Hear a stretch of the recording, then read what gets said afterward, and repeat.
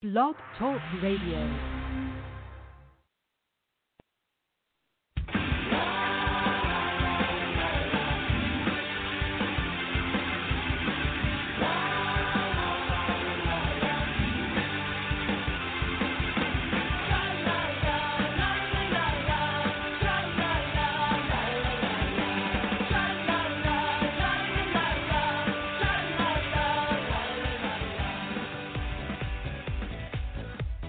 Welcome to the Left of Str8 Show with your host, Scott Fullerton, as we discuss everything under the rainbow sun, from LGBT issues to foodies, entertainment to books. Join us as we talk to some of the most interesting leaders and celebrity LGBT guests and allies on the internet. So grab a cocktail, it's always happy hour somewhere, and enjoy the show. Now, here's your host, Scott Fullerton.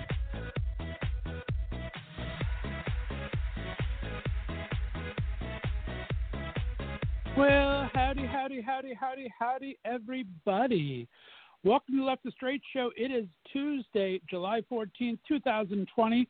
I am your host, Scott Fullerton, and I am so excited. Starting tonight, I'm going to be joined each night by my amazing interns. Tonight in the house, running the boards and making us look and sound pretty. I don't know how we look pretty, but just take my word for it, we do. Please welcome to the show. We have Royal and Han. How we doing, guys? Hey. Good. Great. Glad to have you guys on. Han is going to be running the boards for us tonight. Royal's got his very first interview tonight. He set this up for him. You guys ready to rock and roll tonight? Yeah. Yes, for sure. Very, very cool. Well, guys, if you missed last night's show, it was our Music Monday. We had a special correspondent, Jay Knight, in, and he gave us two great independent artists. And then we talked to singer and songwriter Travis Howard, who has written some amazing songs for himself, but also for a couple other country stars you might have heard of, like Miranda Lambert and Dierks Bentley, and our good friend, of course, Levi Christ. And then we had EDM musician Joey Suarez on with his latest hit. So great Music Monday. Tonight, in just a couple seconds, we're going to have our buddy Enoch Miller on from West Hollywood. It's going to give us our entertainment minute from the West Coast.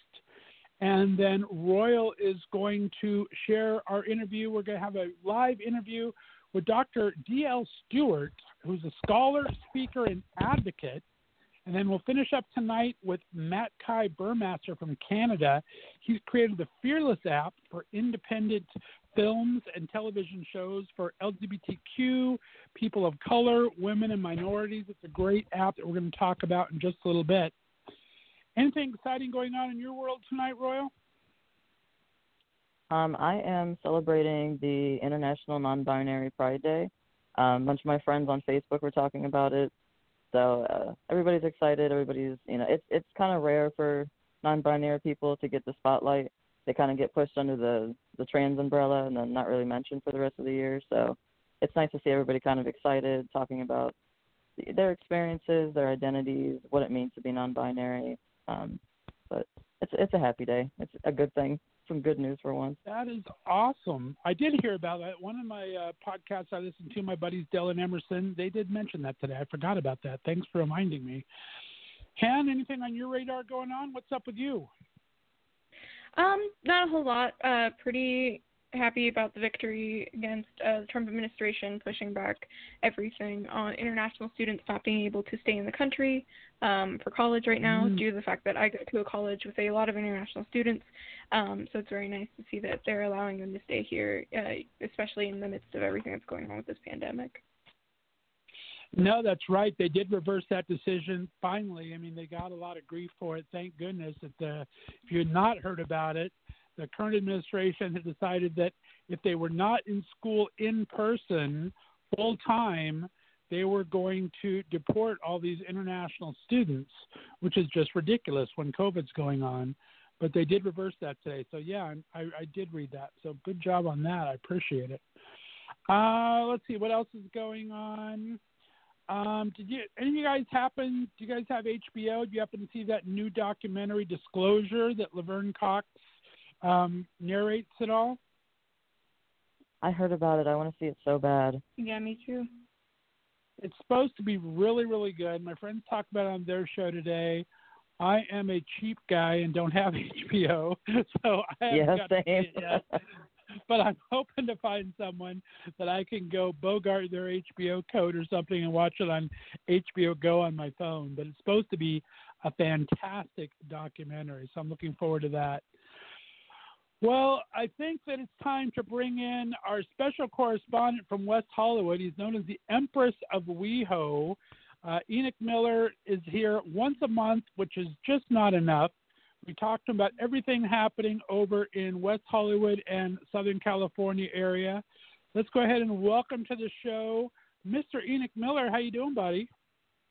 Hi, I'm good. How are you all? We are doing fantastic. It's intern day from here on out at the Left of Str8 show, so I have our good friends Han and Royal here who are killing it at the Left of Str8 radio. What's going on in WeHo, my friend? Oh, my Lanta. There is.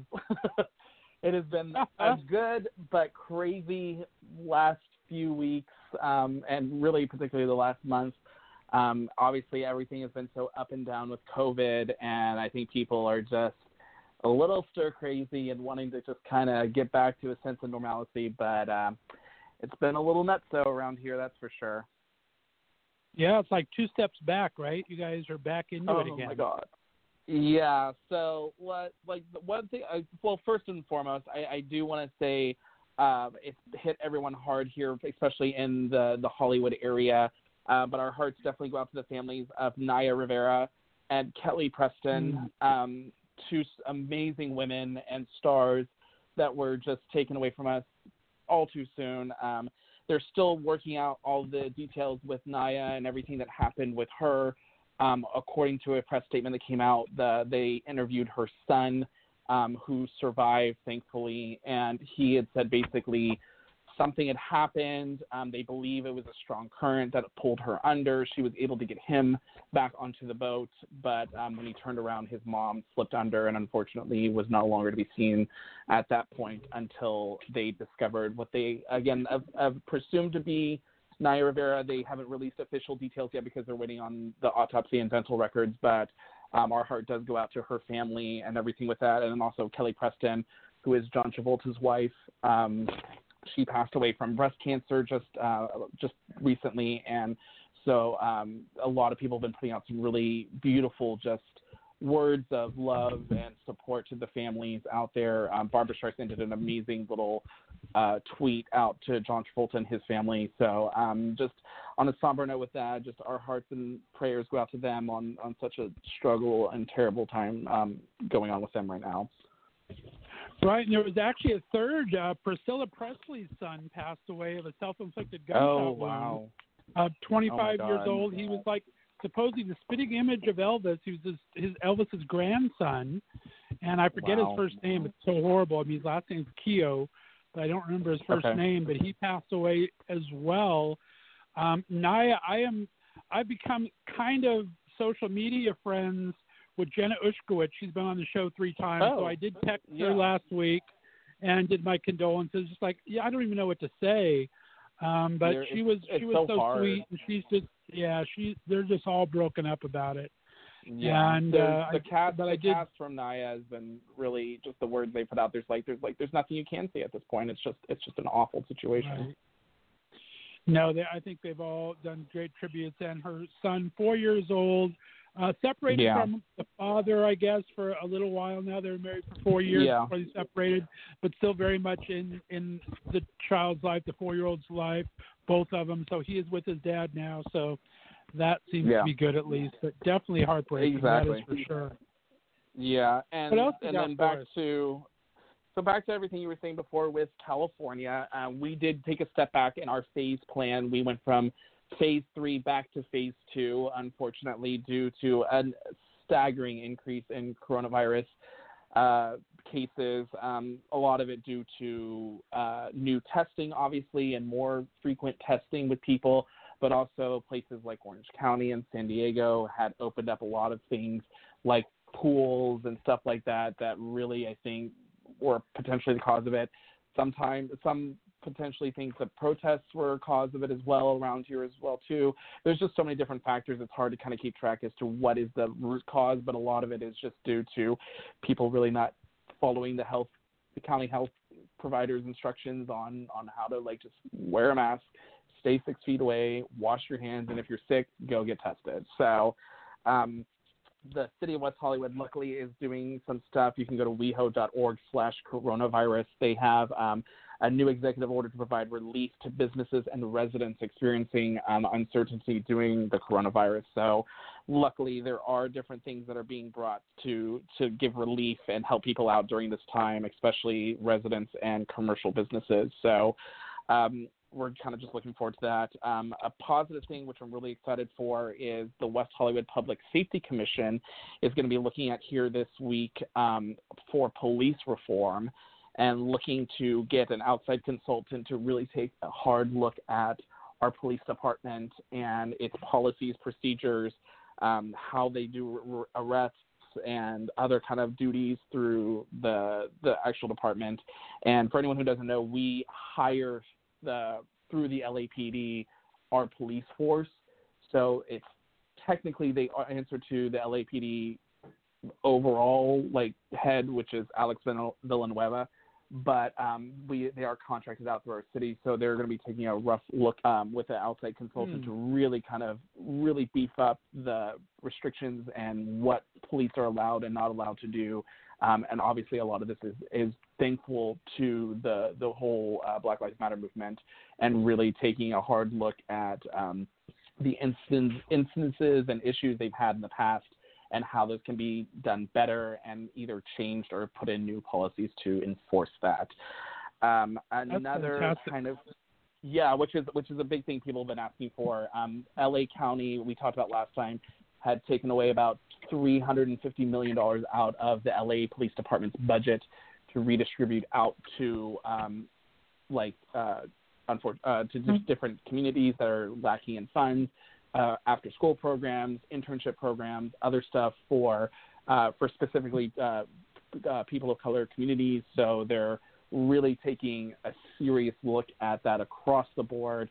Los Angeles kind of was the first one to make the biggest step, and then a lot of the other independent cities are following suit, depending on the specifics per that city itself. And then finally, kind of the big shocker that came out today, West Hollywood LA Pride is leaving the West Hollywood area. So, really? What's going on there?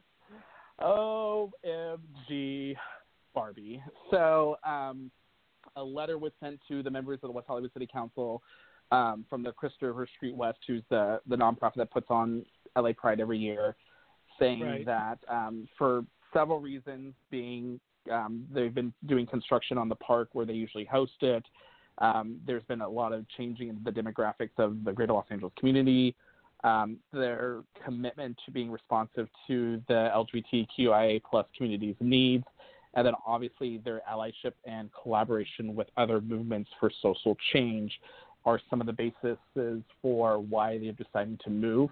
They actually have been in discussion about this for almost like at least 5 years, if not longer. It's been several board members have brought this to the discussion about what about moving it? What about getting a bigger footprint? What about giving other cities the opportunity to host, because it's LA Pride, it's not West Hollywood Pride. So there's been discussion about this in the past before. It's just never really had come to fruition. I think the biggest straw that broke the camel's back on this one was the construction on the park and the fact that that's not going to be done for at least another 3 to 4 years. Oh my gosh! Yeah. It's just it just hinders their ability. It took away I think they said 10 to 15% of their overall footprint from which was a lot of the boosts they had, which how they kind of had to rework that. And so it really just they have to rework the entire footprint every year over the last few years, and it's this year was supposed to be our 50th anniversary, which obviously isn't happening because of COVID, and they're really kind of taking this time to reassess everything with it. But just so you guys kind of have an idea, LA Pride brings in to the county of Los Angeles $74.7 million, of which $27.7 million is concentrated in West Hollywood and $18.2 million in the city of Los Angeles. So this is a huge event that brings in a lot of money, and it generates about $896 million in sales tax revenue for the city of West Hollywood. So this is a big deal that they're moving, and like especially economically, this is going to be a big impact for West Hollywood. However, personally, I do feel West Hollywood has been a little limited on the aspect of not everyone wanting to come from like the east side. It's not easy for people coming out from San Bernardino or way out east to come all the way out here to the west side to do that. Sometimes it's easier for them to go downtown when they do DTLA crowds. So I think it's a good idea if they look at potentially either rotating this around to different cities, finding a place like maybe Griffith Park that has a way bigger footprint and ability to spread out more to obviously give more opportunity for more aspects of the community to have their representation, because that's the hardest part with LA Pride every year in West Hollywood is to fit every aspect of the LGBTQAI P719 squared. Like, I mean, there's just so many different parts of the community you want to give equal representation to, but it's so hard when you have such a finite area to just cram everyone in there. Plus, obviously, they've been shut down multiple times in the past years for having too many people in the festival area too as well, which has led to, in the past, people waiting in line for 4 or 5 hours but not being able to get in to the festival. So it's that's going to be interesting to see how that goes for sure, my friend. Well, Enoch, we'll keep an eye out. Appreciate you coming on, my friend. Thank you very much for sharing with us, buddy. Where can my buddies find you? You got some great interviews lately. Where can they find you? Yeah, thank you. Yeah, we've had some really good ones. But, yeah, you can always go check me out at Empress of WeHo, Facebook, Instagram, Twitter. And always videos are always on Facebook and Facebook Live, so check them out through there at the Empress of WeHo. But, yeah, that's where you all can find this ho.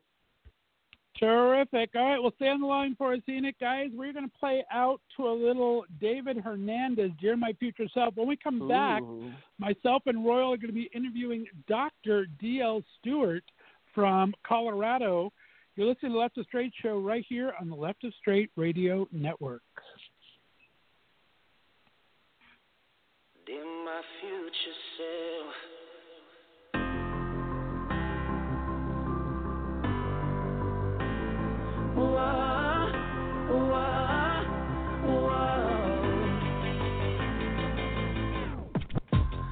it's hard to see when you're caught in the thick of it. It's hard to feel when you're trying just to forget. Looking in the rearview mirror, it's impossible to see ahead. Trying your best just to see things clearer and get out of your head. Yeah, I've been running in circles. It's a journey, it's a struggle, but I know when the world breaks, you stand tall. When you feel pain, you fight it off. When they go low, you go high, 'cause you're gonna rewrite the storyline. Those that don't believe in you, farewell. They try to keep you down, but time will tell.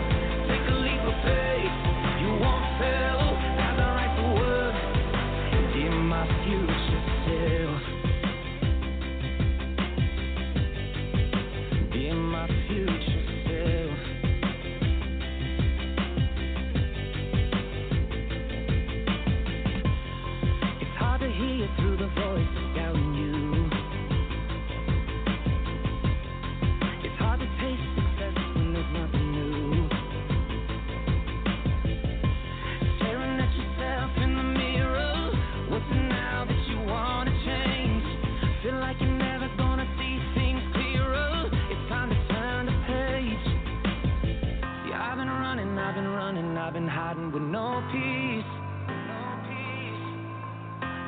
it's a struggle to find me.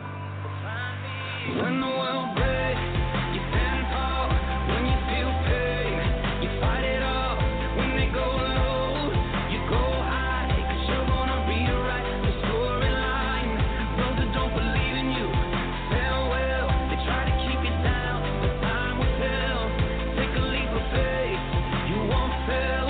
Have the right to work, dear my future self. You gotta keep up, you gotta be strong.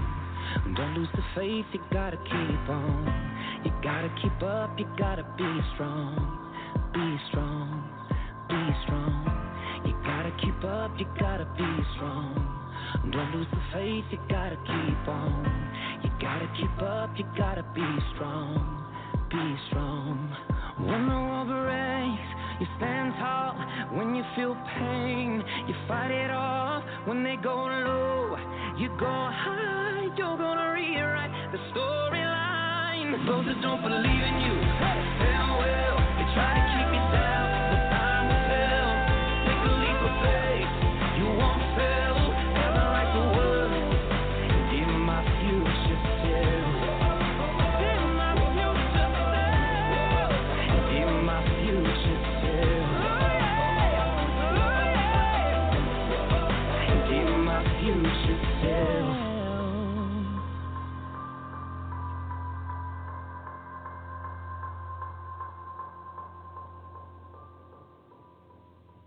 All righty, guys and gals, we are back. That was our buddy David Hernandez from American Idol with Dear My Future Self.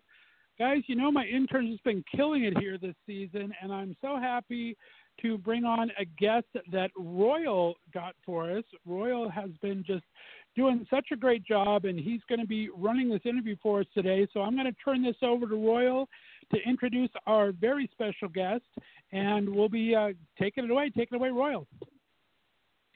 Hey, so just a little bit about me first. My name's Royal. I'm 24. My pronouns are he, him. I'm gay and trans, so this is real near and dear to my heart, something I've always liked talking about. And my parents are lesbian, so I was kind of born into it. I didn't have a choice. But introducing our first guest here, Dr. D.L. Stewart is an educator, a scholar, and an activist known for his works on sexuality, gender, race, and spirituality. He's a professor in the School of Education at Colorado State University, as well as the co-chair of Student Affairs and Higher Education for CSU. His catalog is honestly gigantic. There's over 50 journal articles, chapters, and even editing and authoring books. So even looking into that, as intimidated as I was, I really want to talk to him one-on-one. I recently saw his TEDx talk called Scenes from a Black Trans Life, and as a trans man myself, honestly, I'm always drawn to things like that. I love hearing about experiences that are similar to my own, obviously, because there's always that sense of solidarity. There's that sense of, I'm not the only one that's going through these struggles. But, as a white person, it's also important to me to listen and not just, try to co-opt the same problems, But, and because of that, just because, you may know a little bit about what it is like to live somebody else's life, that doesn't mean you have the option to stop learning. So I thought that this would be a really good opportunity just for, us to kind of talk about both of our experiences, but mostly for DL to talk about his experiences as a Black trans person. So starting with that, the first question I had for you, just to kind of, get the ball rolling, was where did you grow up and what kind of kid were you? Sure, and I guess I want to first say hi and hello to everyone who's listening. And yeah, I'm DL Stewart. My pronouns are he, him, and they, them. And I grew up in Harlem in New York City. And probably at some point during the interview, my New York accent will probably come out. That's okay. My West Virginian one will. Okay, so don't mind that. But another thing about what kind of kid I was a bit of a bookworm, was pretty nerdy, got teased a lot in school elementary school for being really bookish and kind of nerdy and not really up on all the latest lingo and music and all of that jazz. But I was also pretty shy. which most folks who know me now and have known me, you know, in the last probably 20 or so years, but not believe. But I was a really shy kid. I didn't, you know, pretty introverted. I'm still a huge introvert, but was very shy and didn't really like to talk to people, especially if I don't know. And so my past self would be completely shocked that I am doing something like this right now. But yeah. It's funny, even you describing your childhood is a lot like mine. Before I came out and before I started transitioning, you couldn't get me to talk. You couldn't pay me to talk to people. Right. It's a lot easier, I think, to stay invisible than kind of deal with people seeing you as someone you're not. So exactly. I think that was just how I coped with it. Yeah. Yep. Yep. I totally get that. Yep. I figured, but so for for your career now, since you're working at CSU, and like I said, you have 1,000 different publications. I mean, your catalog from just the last couple of years was like a page long. So I was reading that, and you know, the bookworm in me was getting excited. So I might have to put those aside and read those later. But as far as now, where would you say you're in your career right now, and ultimately, where do you think you want to go with it?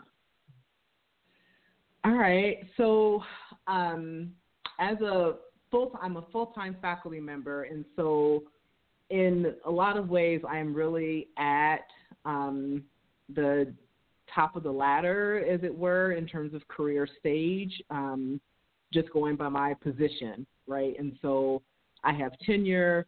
I'm a full professor, which means I've been promoted up through the ranks from assistant to associate to full professor.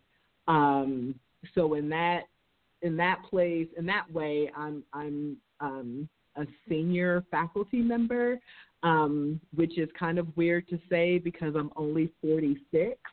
So I'm not. I would never have guessed that. Yeah. Yeah. It said 18-year faculty career, and I'm like, no way. you did not look 46 actually, to me. Yeah, I'm actually wrapping up my 19th year next month, actually. And so in terms of those kinds of titles and position and whatnot, I am considered a senior faculty. I think where do I ultimately want to be? I don't know. I'm still trying to figure that out. I think in some ways I'm having a midlife crisis and trying to determine what I want to do with the rest of my life. You know, what do I want to do when I grow up? You know, in some ways I'm still trying to answer the question. But I think ultimately in terms of,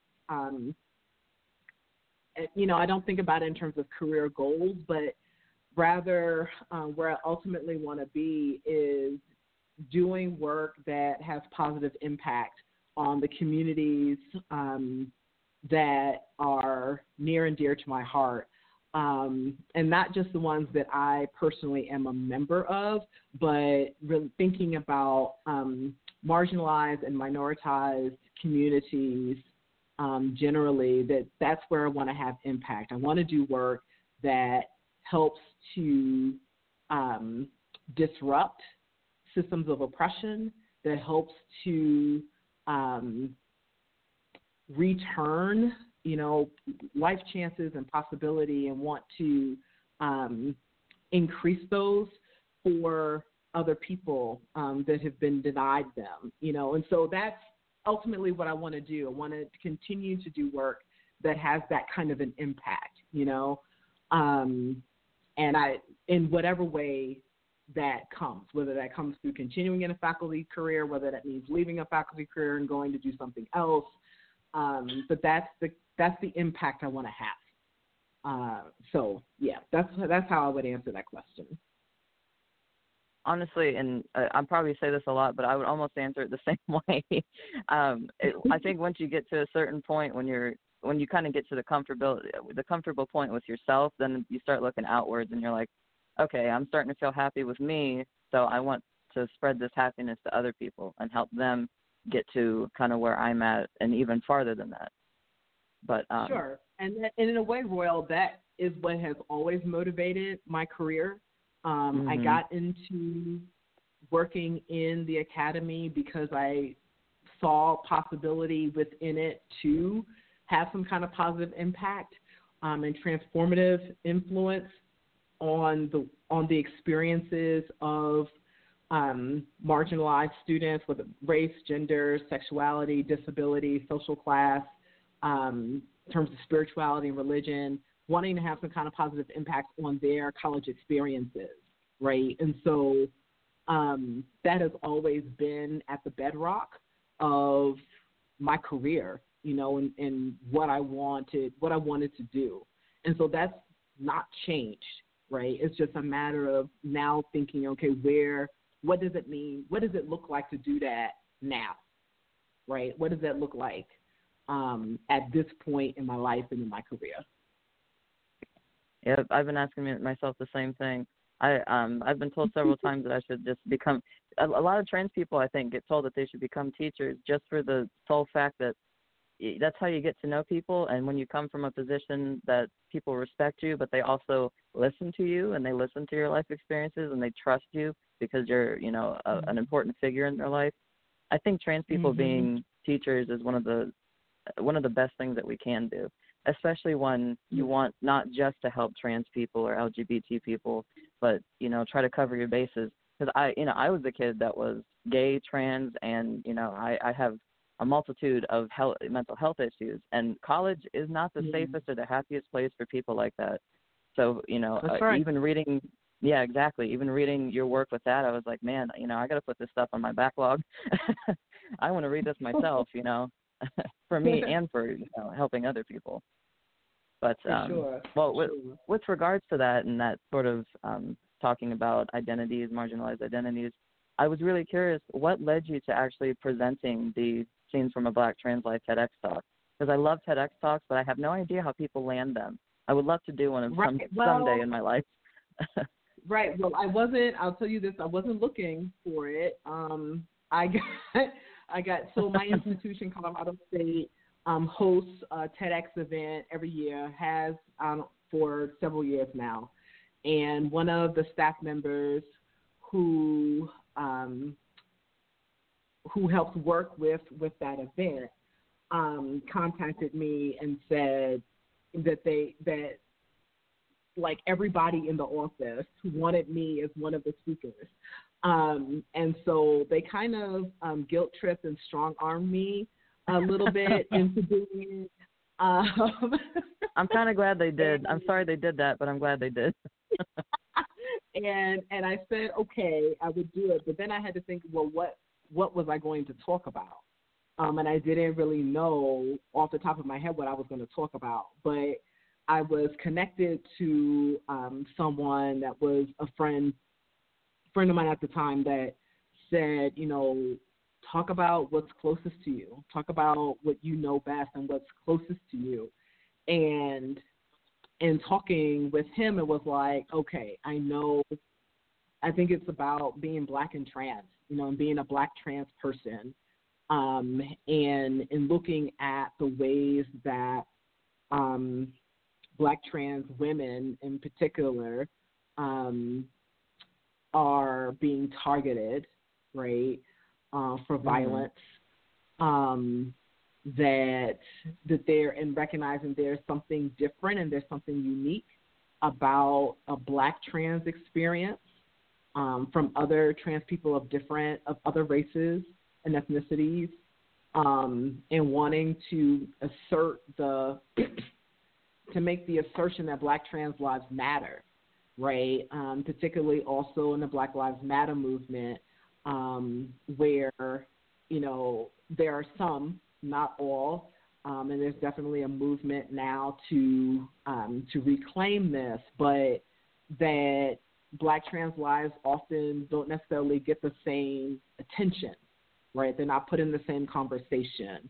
And so we see that, you know, for instance, recently in, you know, the list, the entirely too long list of Black lives that were taken at the hands of police officers. Tony McDade, who was a Black trans man, was also killed by the police, right? And so but we don't necessarily, in some circles, hear Tony's name as much as we hear George Floyd's name, right? And so really wanting to, from multiple perspectives, wanting to assert the claim that Black trans lives matter.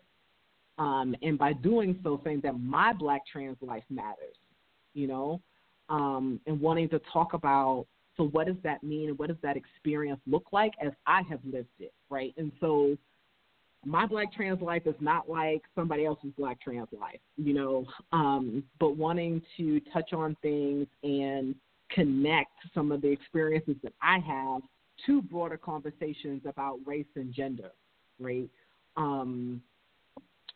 that we could have. So, yeah, I think that's what led. That's the long story for how we got there to it. I think that was good advice. If I could jump in for a second, Royal, I have a question because I really enjoyed the TED Talk, and then I was looking at some more research, DL, and said you really break things down well. I like the way you set both your TED Talk down into scenes. I've seen a couple of your written works where you break things down to scenes. You're very accessible in getting the information across. Does that just come from years of practice being a teacher, or how have you developed your style when talking to others like that? 'Cause it's a great, powerful tool, I think, to use. Well, first of all, thank you, Scott. I appreciate hearing that. And I think you asked a good question. To be honest, I think it comes in a way through my love of fiction. I've been a big reader. I said that earlier. But I have mostly, as a kid, was mostly reading novels and plays and poetry.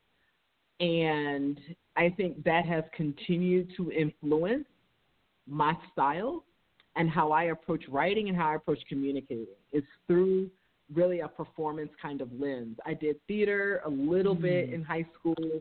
I did a little bit of theater in college, have done some scattered things here and there after college, but that whole sort of theater and performance and the fictional writing style, I think those are probably the major reasons why I communicate the way I do, you know, that I've held on to. I think it really helps others learn, so I love it. Thank you for sharing it that way, because it's amazing.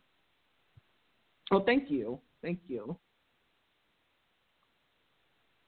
So in relation basically to the whole idea of scenes from a Black trans life, when did you come out to yourself as far as, and I don't know if you've had the same experience, I've come out to myself about 10 times as different things, trying to figure out what it was I was coming out to myself as.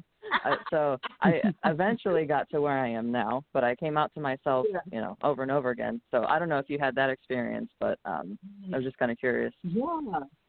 Yes, absolutely. I think, and I really appreciate that you led with that, because when I first was thinking about this question, I was like, which time did I? Exactly. You know, I mean, it really was something, you know, as a kid, growing up, so born in the, you know, earliest 70s, growing up in the 80s, going to college in the 90s, like there were, in my world, right, not many representations of transness, right, or even any kind of gender nonconformity was not that present, right? So I knew about RuPaul, right, as a kid, but that was it.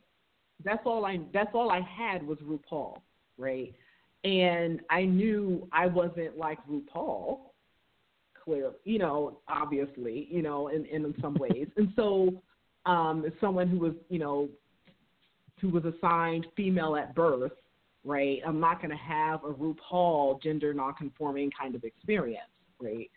And so there wasn't anyone in my awareness, whether people I was related to or it was in my network, even what I saw in media and on, you know, on TV and in film and whatnot, there wasn't anyone that looked like me, right? Either like from a race and gender lens, or even from just a gender lens. It really wasn't. And so I didn't know how to name it growing up. Except that, it was like I don't necessarily really like girly stuff. But yet at the same time tried really hard to squeeze myself into that box, because this is what I'm supposed to be, right? And so let me try to make myself fit. And so I spent a long time, well into my adulthood, trying to make myself fit into that box, until finally realized this is not working. I'm exhausted trying to do this.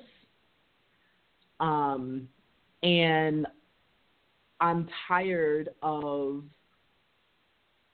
I have a tattoo, and it was inspired by the Hamilton musical.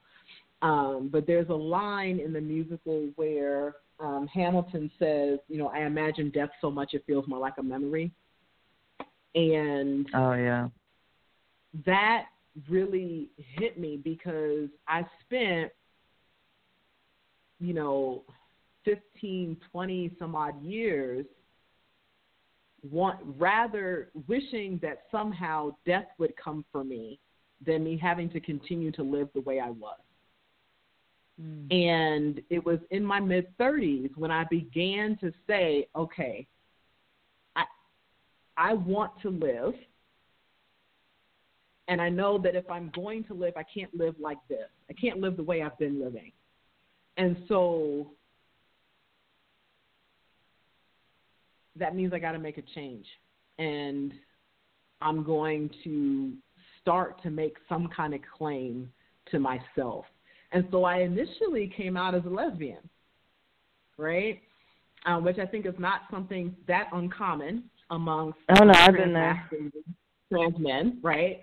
I first came out as a lesbian, and it was through that experience of accessing, more butch or stud gender presentations that continued to have me thinking, okay, wait a minute, I don't think it's just about dress.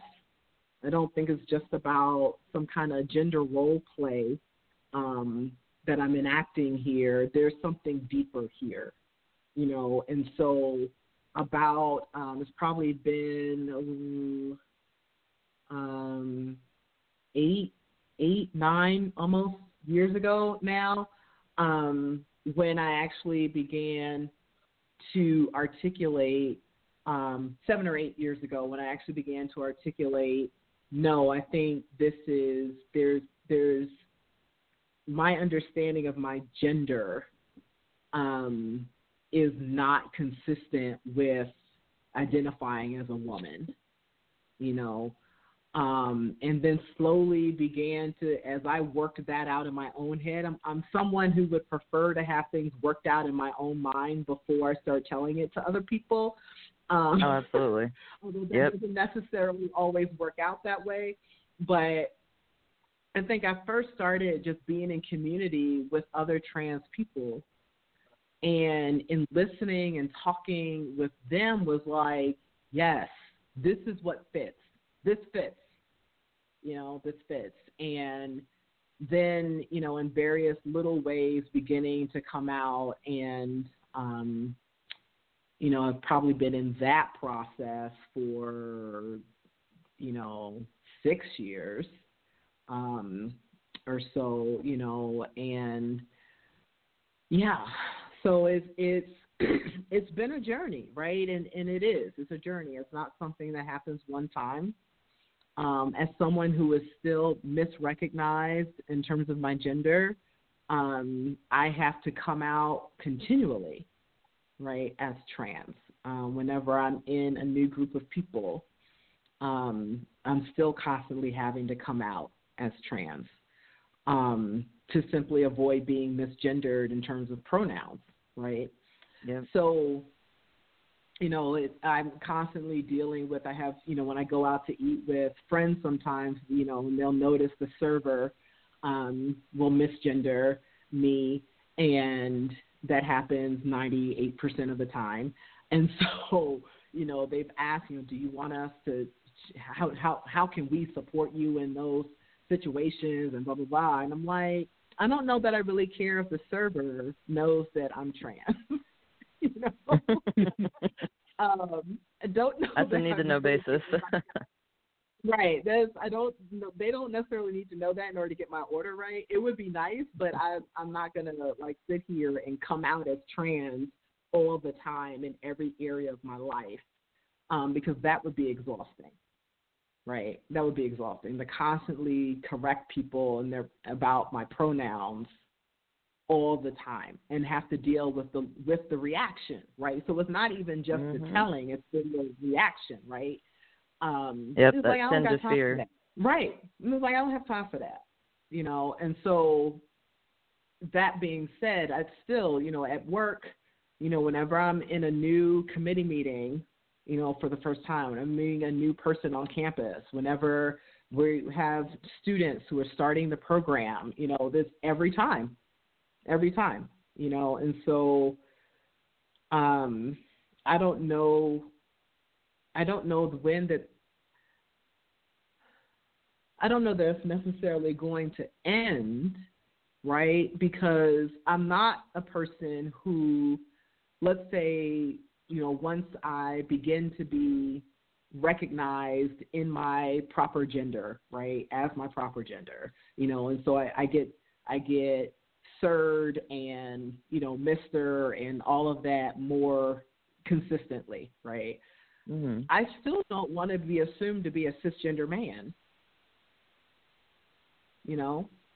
I don't want to be assumed to be a cisgender man. Yeah, I've never had that feeling either. I like being trans. Yeah. Right. And, and so there's still going to be, at some level, a willingness to disclose my transness, regardless of how how people regard my outer appearance. Does that make sense? So absolutely, yeah, I feel you there 100%. Mm-hmm. My journey with that was always a little bit confusing to people because instead of when I was younger, instead of being into sports and roughhousing and like the quote unquote tomboy stuff, I did play with dolls, and pink is my favorite color and everything like that. But I've tried to explain before, if I were a cis gay man, nobody would care. They would be like, oh, you're just flamboyant, you're just effeminate, whatever. But then you attach the trans label, and suddenly it becomes this whole huge confusing thing. I'm like, well, I'm not that different, as much as I love being trans. Right. But well, I'm skipping a little bit here because there's a question I really, really wanted to ask you, and it's kind of related to this. So I'm going to go there first. But what would you say gives you gender euphoria? If you could point to, I know, isn't that a wonderful question? It's something nice to talk about. It's a good thing. Yes. We never get to talk about the happy stuff. I know, right? And we need to spend more time there because it's in talking about our gender euphoria, we center ourselves in the conversation instead of centering cis people and transphobia and all of that, right? And so we don't need to center them in our conversations about our lives and about ourselves. And so what gives me gender euphoria? When I look at trans youth and young people who are just like being defiant and joyful, being defiantly joyful, and living in their skin, and skin physically, metaphorically, all of that, that are just showing up as bold and powerful, and that's euphoric for me. Being in community with my trans kin, when there are a little band of us who are trans academics in my field of study, a merry little band of trans folk. I would never leave. And when we are together, there's just so much laughter, so much laughter, so much freedom, because we don't have to worry about other people's eyes on us. We don't have to worry about the cis gaze, right? Mm-hmm. We don't have to worry about how we're being perceived by someone else, and that is a euphoric experience for me, Yeah. I've always been a huge advocate for, if it's something people are comfortable with. I love it when trans people date other trans people. I feel like there's no greater comfort as a trans person to date someone who's also trans. There's no explanation. There's no, you don't even have to look at each other. It's just a silent language. You understand where you're coming from, even if they're from say you're a trans man, they're a trans woman. They still understand you in a way that a cis partner just can't. No offense to cis people, but there's definitely that feeling of kinship, that feeling of companionship that has been always very comforting to me. And like you said, I've never met people that are as funny as trans people. I swear to God, we are the funniest people on the planet. We're hilarious. We are hilarious. Whew. Yeah. Well, in that same avenue, another question I had was, what would you want cis, and for anyone listening that doesn't know why we keep saying cis, that's just a non-transgender person. But what would you want cis people to understand about being trans? Two things. One, that every trans experience is different, right? And so as you noted this in your introduction, Royal, that you and I have different trans experiences, right? Mm-hmm. My trans experience is going to be different than any other person's. And so we're not a monolithic community. There are differences in how we came into our transness and how we are living out our transness. Not all of us are going through a biomedical transition. Not all of us deal with gender dysphoria. Not all of us, are going to use non-binary pronouns. And not all of us, therefore, on the flip side, are going to use, binary pronouns. All of those, the trans experience is as different as there are numbers of trans people, right? And so I think that's an important thing, and to not therefore try to bottle people and box people into this is what it looks like to be trans, and trying to make themselves an authority on transness based off the one trans person they know or saw on TV or heard on a radio program. So, and I think, so that's the first thing, not, every trans experience is different. I think the second thing I would want cis people or non-trans people to understand about being trans is that it's not about my body, right? Cis people get real caught up in trans people's bodies. Oh my God, yes. And it's like that's not what it's about. Even if I am modifying my body in some kind of way, that's not what it means to me to be trans. So stop fixating on what's between people's legs, right? Or what is on their chest, what their chest looks like, or how deep their voice is. Right, Chase Strangio, who is a lawyer, a trans lawyer, works for the ACLU. He tweeted out, so he was getting a lot of interviews and everything after the Supreme Court decision a couple weeks ago, and then all of a sudden he's getting this flood of people who are offering to do free voice therapy so that his voice, would drop lower and also he would sound more like a man, quote unquote, all of that kind of nonsense. And He was like, stop trying to gender type people based on their voice. First of all, why are you trying to gender type somebody based on their voice? Just stop it. And I'm not interested in doing that. And so, but the cis people have a fixation with the trans body, right? And that's not what it's about. That's not what being trans is about for me, So I think those would be the two things. With that, something I see a lot, and it's frustrating because I know where it comes from, and it comes from a good place, and I can understand why somebody would think that it's a compliment. But in my opinion, it is never a compliment to tell somebody how well they pass. That would never. Yes. Okay, I'm glad we agree, because that drives me up the wall, because then it becomes, well, if I didn't pass, what would you say then? You got nothing nice to say then? Right. My value does not revolve around whether or not I passed. About earlier, my desire to pass does not come as a desire to pass as cis. It's a desire to pass as myself.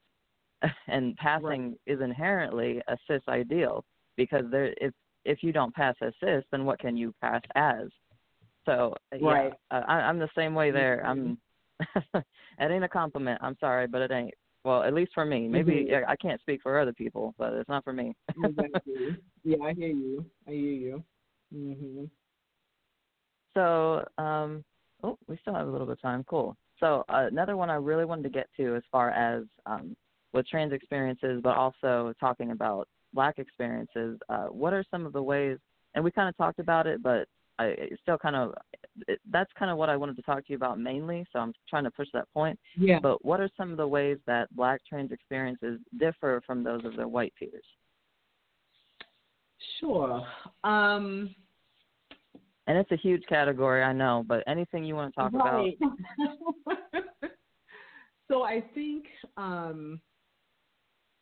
it lies in the recognition that Black trans people and other trans people of color, right, are having to deal with both issues of race and racism, as well as gender and transphobia and cissexism and all of that, right?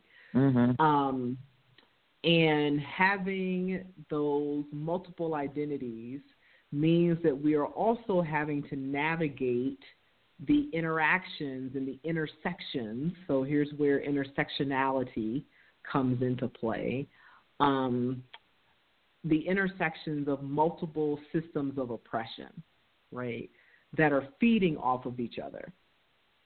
And so there's a particular way that as a Black person, my gender has been racialized in the first place, right, regardless of having a trans identity or not.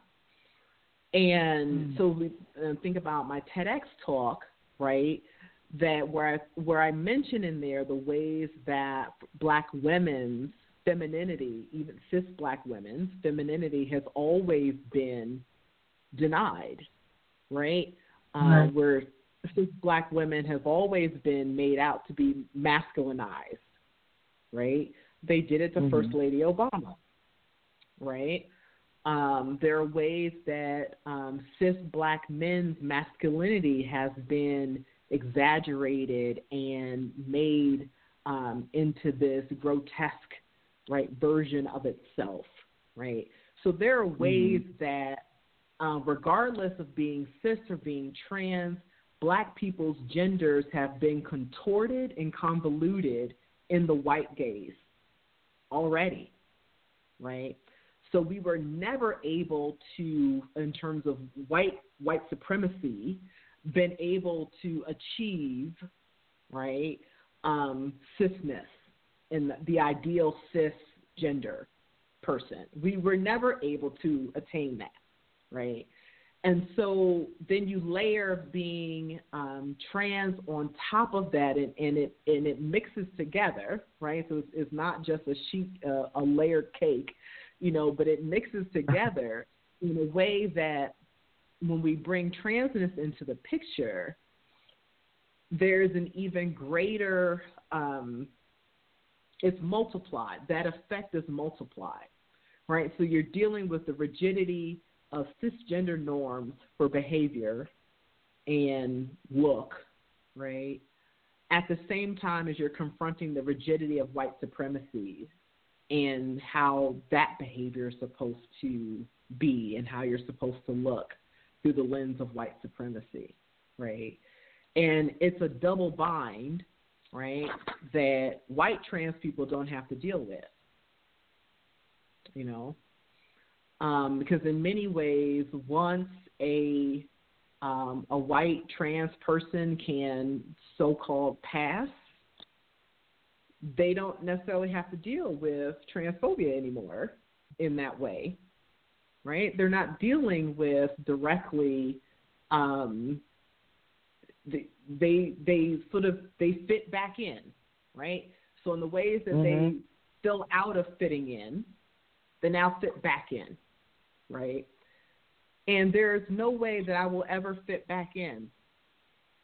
You know, I go from being presumed, let's say, to being presumed to be a cis woman, a cis black woman, and am threatened in all of those kinds of ways of perhaps being murdered by the police in my house, which is where most black women who are murdered by the police, it happens in their homes, right? So I go from that threat and that danger to, okay, let's say I'm recognized as a black man and I'm recognized and mistaken for a cisgender black man. Well, then when I'm out in the street, I'm endangered by the police, right, on the street, at a traffic stop, right? So there becomes no safe space to retreat to, right, where there could be, right, and it's not to say that white trans people always elect to do this, because many do not, but there's a way that, you know, at some point, you perhaps don't have to be known as trans, right? And then you get all the benefits of white supremacy still, you know, where I will never have that luxury. We'll never have that luxury, no matter what side of the gender divide I fall on. I've noticed that a lot with white trans men, like people from my community. For white trans men, once you're on testosterone for, you know, however long it takes, you, like you said, you slip back into that white, you get the benefits of being white, and if you pass by cis standards, you get the benefits of being a man. And then I think a lot of white trans men, they fall into that, they fall because they feel like that's how they're going to pass a lot of times. So I think a lot of them fall into that toxic white masculinity, and they just add to the problem. They make the problem even worse than it was before. So, yeah, I've definitely seen that in my own community. Yeah, for sure. All right, Royal, we're about 7 minutes away from a hard stop here, so I want you to kind of wrap up with what's one of your last questions you'd like to ask DL tonight? Perfect. I'm glad I had time for one more, because I wanted to get to a happy place. So the final question that I had was, what do you hope the future looks like for, you can say either trans people, or if you want to specify black trans people, just what do you think a hopeful future looks like for us? And I'll talk about black trans people. And the thing is, once black trans people have these things, I think all trans people will get them as well. Totally fair. And that is to be able to just live, to be, you know, to be able to move about the world freely without concern.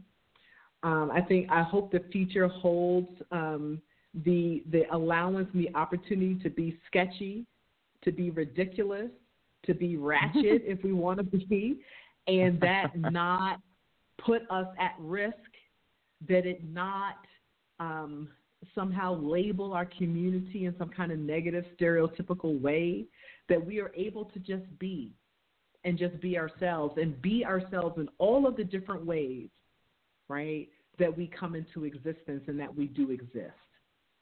You know, that's what I hope the future holds.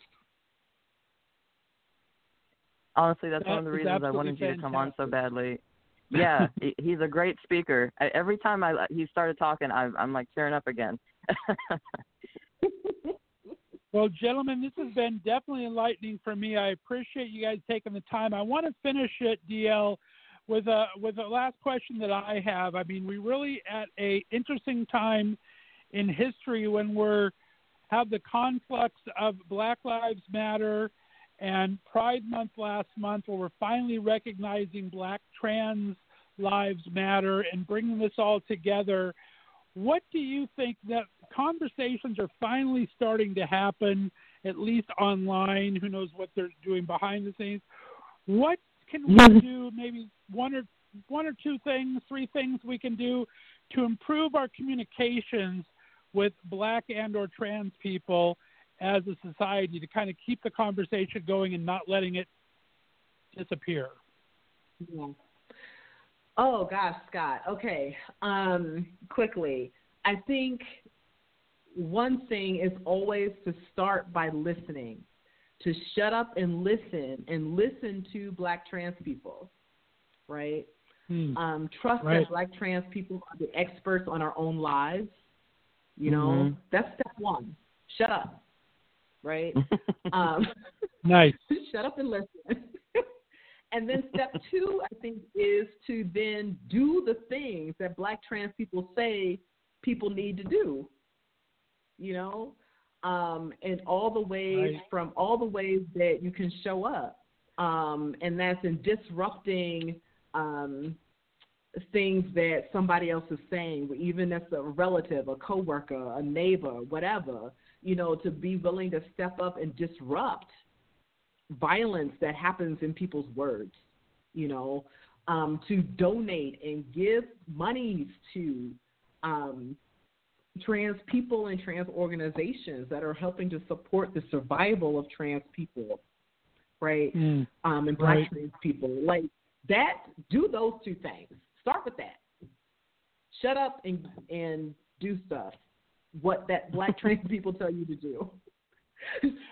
I like it. I need a bumper sticker. Shut up and do something. That's going to be my next bumper sticker on my car. I like it. Well, Dr. D.L. Stewart, it's been amazing having you on. Thank you very much, sir, for coming on. Let my listeners know where they can find you. Are you on social media? Do you have a student email address they can find you at the college there? Or if people wanted to reach out, how can they find you? Sure. The best way to reach out to me, I'm on Twitter, and I'm active on Twitter. And so my handle is at DRDL Stewart, so Dr. DL Stewart. On my email, you can find me, my email address on Colorado State University's directory really easily. And those are, those are the two best ways to get a hold of me. Fantastic. Well, thank you for coming on. Royal, you did an amazing job. Thank you, sir. Yes. Guys, if you guys want to talk to Royal, Royal is one of the interns taking care of our social media. You can reach out to Royal at Left of Str8 Radio on Twitter or Instagram. That's at LEFTOFSTR 8 and Royal will be able to get those messages. Royal, you got the last 2 minutes here. Anything you want to wrap up with? I really just want to thank you, Dr. Stewart, for coming on. Like I said, that this was kind of my first endeavor of doing anything like this. It went amazingly, I think. That's just my opinion. You did a great job. Thank you. And for me, you know, I grew up in a very tiny little village in the middle of Ohio with less than 5,000 people in it, and it was 98% white people. And we were all poor. So my experience is a lot different. And pretty much my whole life has kind of revolved around getting out of that mindset. So even being able to, like you said, just shut up and listen to people has been easily the greatest part of growing up for me and getting out of that tiny Ohioan town mindset. But like I said, thank you so much for coming on. It was awesome talking to you. I always love hearing, you know, the things we have in common, but I like hearing the things that I can learn from even more. So I really appreciate you coming on, and thank you, Scott, for giving me the opportunity. No problem. Gentlemen, stay on the line for me. There you go. Gentlemen, stay on the line for me. I'm going to throw it back to Han in the studio here in a second. We're going to play a little song. When we come back, we're going to have Matkai Burmaster. He is a actor, filmmaker, and an app creator. He created an app where you can watch television and movies specifically dedicated to LGBTQ, people of color, women, and it's a fantastic story. So we're going to talk to Matt on the way back. So go ahead and take it away, Han. You guys listen to the Left of Str8 show right here in the Left of Str8 Radio Network. Holding out for everything that I've been. The pull is strong, surrendering into it. Reaching out and aiming true. To be with you is my only desire. You're everything I need. Feeling hollow again, too weak to pretend, but I know I'm still breathing. As I brace for the fall to face anymore, I still need you to break it. I need a night of whispers. Come lay me down for the peace I'm missing. Can you save me from tonight, from a night of distance? Come lay me down. I need a night of whispers. Come lay me down. Come lay me down. Shine a light through every inch of me. 'Cause in the dark, the fear is my sympathy. Feeling hollow again, too weak to pretend, but I know I'm still breathing. As I brace for the fall to face anymore, I still need you to break it. I need a night of whispers. Come lay me down for the peace I'm missing. Can you save me from tonight, from a night of distance? Come lay me down. I need a night of whispers. Come lay me down. Come tonight, I'll never leave you again. I'm living again. From tonight, I'll never leave you again. I'm living again. From tonight, I'll never leave you again. I'm living again. From tonight, I'll never leave you again.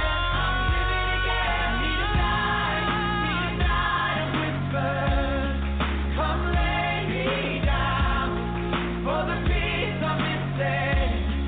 Can you save me from tonight, from a night of distance? Come lay me down. I need a night of whispers. Come lay me down. Come lay me down. Alrighty, guys, we are back. That was Ben Hazelwood from Australia with Lay Me Down. We had a great interview with Ben the other day. If you missed it, be sure to catch it on the Left of Str8 show archives over there. I'm so excited to have my next guest on, guys. He's a mover and shaker and strong advocate in LGBTQ plus and other minorities in film and television. He's a Canadian actor and director who's created an amazing app called Fearless that provides an amazing space for independent films and projects from creators around the world. No stranger to acting himself and creating, he's worked as an actor for projects on many major networks in his native Canada and the U.S., and even founded his own theater and film studio in his hometown of Sudbury. He is known for his advocacy and positivity when sharing on social media, and he's hosted workshops on LGBTQ advocacy, entrepreneurship, and master classes in acting as well. He also has one of the longest names known to man, but hopefully I can just call him MK for short. So please welcome to the show, Matthew Kai, Eli, Richard, Burmaster, Hansen. Whew. Hey, Matt, how you doing, buddy? Wow, thanks for having me. You're the first person in many, many years who has called me by my full legal name. These days I just go by Matkai Burmaster. But yes, I do technically have a very long legal name. There you go. Well, Matkai it is. MK if I get real desperate here, if I get tired, because that's a big old name. I'm so happy to have you on the show, my friend. Sounds good. Oh, thanks for coming on. It's my pleasure to be here. Well, you have a lot of amazing things I want to talk about. Let's get started with how you're holding up. You are up there in Canada today. Our borders are still closed with each other because you guys are doing much better than we are, but still not contained there. How have you been holding up for these first few crazy months of 2020? Well, the start of 2020 was actually in New York City. I would say it's probably worse in New York City, or at least it was when I was there. And then I've transitioned back to Toronto just a month ago. So, yeah, it's been an interesting year so far. I'm very lucky because, a lot of the work I do for Fearless and stuff I already do from home. So it hasn't been a huge transition for me, but yeah, it's been interesting. And my husband now, of course, he usually works at the office, but now he's working with me at home too. So there's a little bit of, too many doses of each other, but that tends to happen when we're in close quarters for that long, but you just need a little separate vacation weekend hiding away from each other, and then it's love at first sight once you get back together, right? Oh, absolutely. I mean, it's been great overall. Like it's nice. We get to have meals together and such, and overall it's been great. And I imagine if we had kids, then it would be challenging. But luckily we don't have kids yet, so. There you go. Dreams and a future time for sure. Let's start with a little bit of background, buddy. It's your first time on the show, Matkai. So talk about growing up in Canada. Where there did you grow up, and what kind of a kid were you? Well, that's a great question. I grew up in Sudbury, which is about 4 or 5 hours north, depending on how much you speed, north of Toronto. It's a medium-sized town. It's a small town, but it's certainly not a city either. So somewhere in between.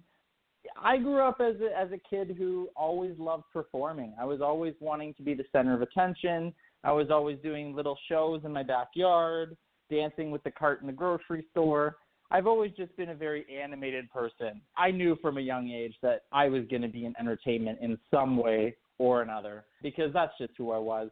And, of course, the city I grew up in, Sudbury, maybe wasn't ready for me. So I moved to Toronto when I was done high school for university.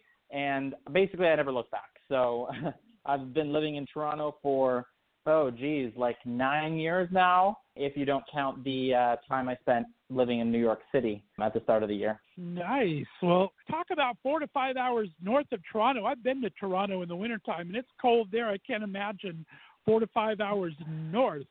That had to be some exciting winter. Well, 4 to 5 hours north is not even as north as you can get. Canada is quite large in terms of geographical area. So, yeah, it can get pretty cold. I remember sometimes with the wind chill, if you didn't wear a face covering in the winter, I mean, your face would literally freeze. So, yeah, it's fun. And I lived on a lake, too, so there was a lot of wind chill that came off the lake. I lived on a lake called Long Lake. So you can imagine it was a huge lake. Yeah, it got pretty cold up there. I'm a spoiled city boy now. There you go. Well, Toronto is one of my favorite cities in the world. I love going up there. When I first moved here, I was born and raised in Southern California, and I like to say that I've been banished to Northeast Ohio. But when I first moved here, the Canadian exchange rate was really good for Americans, so I was able to get almost like 151%.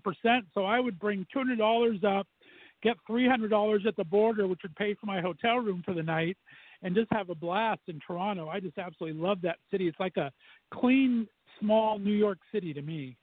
I love that city. That's fantastic.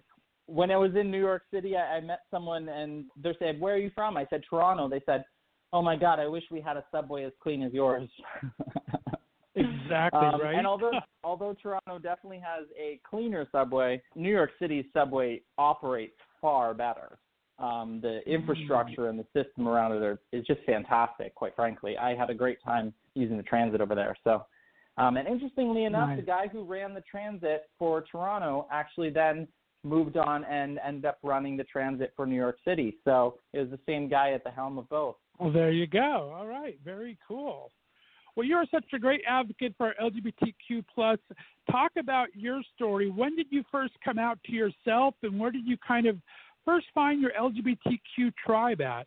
It was challenging for me because, like I said, the area I grew up in, if it wasn't so gung-ho about people who were out there like I was, it certainly was not a place that was welcoming of LGBTQ. The place where I grew up is also very, very white, very straight, and very, shall we say, neck of the woods. There wasn't a lot of people around me that I could identify with. I was lucky enough that I went to a high school that was a little more accepting. I went to the Performing Arts High School in Sudbury. There's only one. And so that made it a little easier because at least then I was surrounded by people who, were LGBT as well, and the teachers were a little more understanding, et cetera. But yeah, it was really when I went into high school that I started to discover my sexuality and who I was and where I fit into it all. That's probably when I came out to myself, was probably grade 9. I knew it before that, but that's probably when I really fully realized it. Then when did you kind of find your LGBTQ tribe, would you say? Oh, wow. When did I find my tribe? I think that is something that you pick up over the years. I think over the years, people come and go. I think there's people who have been meaningful to me. Certainly, I had a friend that was the first friend that I remember coming out to in high school, and we've disconnected since, but those moments you remember, and those moments are special, even though those people may not be in your life anymore. So I cherish those moments. When did I find my tribe? I don't know. What do we consider a tribe nowadays? A group of friends or connections? Or...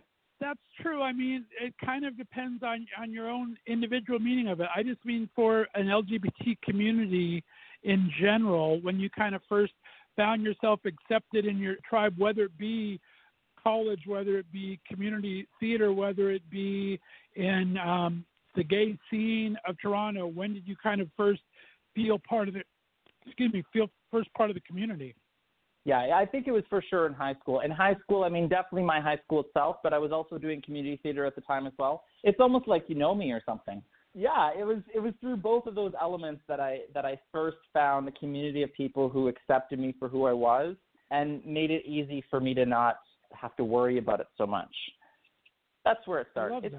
Grade 9. Things just got better as of grade 9. I mean, elementary school was not a fun time for me. I remember there was a time when I had long hair. My mom, bless her heart, was always about letting us kids, I have 3 sisters as well, decide for ourselves how we wanted our hair, how we wanted to dress, what toys we wanted to play with. So from that angle of things, she was very much an advocate for, boys don't have to only wear blue. Girls don't only have to wear pink. A Barbie can be played with either gender. A G.I. Joe can be played with either gender. So my mom in those ways was quite progressive. In other ways, in ways we might consider LGBT, quite the opposite. So it's interesting how you can get a piece of something from somebody, but you might not get the whole thing you need. Right. Does that make sense? No, well said. Yeah, and it's a lot of different influences, right? It's what's best for our kids, but also what we're ingrained in through religion and things like that. So very understandable. I can understand that for sure. Well, talk about... Exactly, and I came from a religious upbringing as well. Right. Talk about, you were given back very early. I read where you had started a drama camp for kids and teens back when you were still in college. Talk about that giving spirit that's created in you, and talk about that experience creating this camp to help others. How did that improve your acting as well? Yes, that was a huge passion project for me. I actually started thinking about it when I was in high school because I was so inspired by the drama camps that I went to when I was a kid, and they had closed since then. And so I thought, what if I made something similar for the next generation of kids? And so I toyed it around in my brain, and I had done some entrepreneurship workshops and such in Sudbury, and I ended up connecting with the regional business center there and discussing some grants and discussing some, business partnership opportunities, and that kind of spawned into this drama camp thing. And so I ran that for 3.5 years. I ran that in Sudbury. And it came to the point where I decided that although it was very successful, I needed to focus on, a more long-term career goals. So I still miss it to this day, though. It was a fantastic opportunity. I loved teaching the kids. We also did programs for teens. it was a really, really fun and enriching opportunity. And a couple of the students actually that were part of the program keep in touch with me to this day. So it's pretty neat to see that they're sort of grown up or, in college or what have you. And it's nice to see that they have flourished. That is awesome. I love hearing that. And then talk about now we're 4 years later and you founded your own company, Pomegranate, and with Deanna, and talk about how that came about, or how did you guys come upon this project? Yeah, so basically we studied film together at Seneca College, and so that's how I met her originally. And we just said, that we really wanted to jumpstart our career. A lot of times actors, when they get started, they go to a lot of auditions or they do a lot of classes or what have you to try and boost their resume, to try and get hired by Netflix or Hulu or, whatever's shooting these days. Right. We took a different approach. We said, why don't we make our own stuff? Why don't we make our own shows, make our own movies, and put it out there into the world? So we just kind of did it. We just kind of started. We made a short film, then we made a series, and then it got to the point where we said, where are we going to put this stuff? We didn't want to put it on YouTube because we didn't really want to give it away for free. I mean, it costs a little bit of money to make, more than a little bit. So we needed to monetize it in some way. And, the platforms like Netflix and so on are really geared towards more established companies and not so much towards the independent creator. There are exceptions. There are some movies that get through, but generally they're because they've partnered with a distributor that already works with those networks or those platforms. Right. So we decided that we'd make our own. And we had no money, we had no plan, nothing, and we just tried it. And we said, well, what's the worst thing that could happen? If it doesn't work, then we just say, oh, well, it didn't work, and we move on. Well, the opposite happened. People kind of flocked to it. We had a lot of early supporters. When we first launched, it was not a very good service. I mean, it didn't have very many titles on it. It was a little bit glitchy and so on. But we made it an affordable price, and we said, hey, is there anyone willing to support us? People did, and then lo and behold, now we're 3.5 years in, and it's just growing and growing and growing, and there's new filmmakers that sign on every day, and it's amazing. I'm like actually just blessed and honored that people are offering me so much support. Well, it's an amazing service, and I think independent films and TV projects, I mean, I started my podcast 5 years ago, and I basically made my first 3 years off of web series from all my friends in California and New York that were doing pretty much the same thing, creating their own projects, because there is, even though there's a glutton of networks, it feels like for actors it's actually very tough to get on these limited roles. So it's great to create your own content. And I love that you did that. How did you get through the technical side? Were you able to bring on some good people? Did you learn it all yourself, or how did the technical process come about for you? I would love to say that I'm smart enough to have learned it all myself, but no. There's been an awesome team of people who have been behind this. So when we first started, we just basically used an out-of-the-box system that was very not technically savvy, just to try it out to see if it worked. Then when we found out people were joining us, then we said, okay, we're going to take this more seriously. We're going to start the company.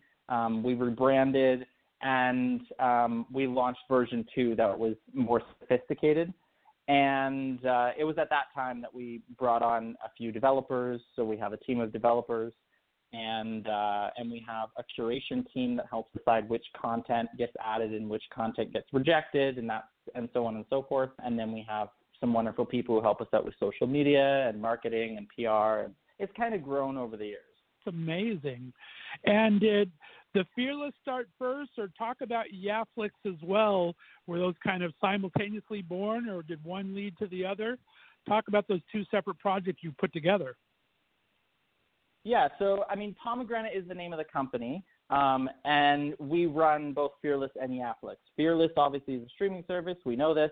And Yaflix is a movies, news, and review site. We really created Yaflix, I'm going to be honest with everybody, so that we could promote the titles on Fearless. Point blank. That was our goal. And since then, it's spawned into some really interesting initiatives. We do programs where we do artist spotlights. We've partnered with different film festivals and so on and so forth. But yeah, the idea is they have similar goals. The goal is we want more independent film to be out there and seen, and we also want to make sure that there's more representation and inclusion in the industry. You know, LGBTQ, women in film, Black and Indigenous stories, stories about people with disabilities, mental health, stories about the intersection of like religion and sexuality.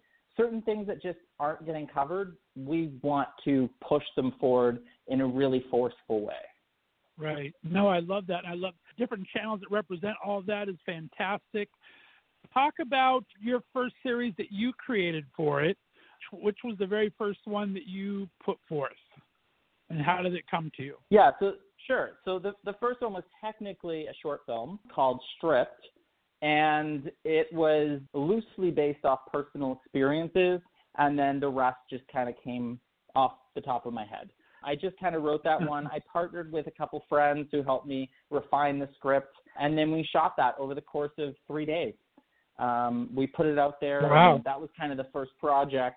We spent almost no money. Like, I want to say that one we only spent like $2,000 or something. Can't remember the exact budget, but it was something in that vein. So that technically was the first. But the first one that had any sort of budget and complexity to it was called So That Happened, which is streaming on Fearless, obviously. And that one was a project for me that I felt quite passionate about. The idea was I worked with people that I knew from film school and et cetera, and I wanted to create a comedy that was lighthearted, but that was also a little bit raw and, shall we say, fearless. This was, of course, before the name Fearless existed. And so we created a series that that the cast, when they read the script for the first time, they said, you know, Matkai, this is like the show Shameless meets Disney, because I had those sort of raunchy elements, but also the elements of heart and family and community. So it kind of has a double-edged sword. It's a comedy for sure, but there's also like really strong messaging in there. So I wanted to create something that was both. And so it's a little bit kooky. It's you know, it's a sitcom. It's a sitcom, really, when you think about it. Right, and I love the titles. I mean, I've been fascinated with titles way back in Friends for the one that with, and yours always starts with totally. And I just like the way that it kind of encapsulates everything. Is that something you thought of, or how did the titling of all the episodes come for in that? So yeah, so every episode in that series starts with the word totally. I can't remember what all of them are. There's totally effed is, I don't know if I'm supposed to swear, so totally effed. Yeah, that one came first. Originally, they all had different names. When I wrote the one totally effed, then all of a sudden another one popped into my brain, and another one, and they all turned into totally. It's loosely based off the characters Bree and Britt in the series, who are like these two ditzy girls. I don't know if you've seen the series. I did see a couple they're two episodes, yeah.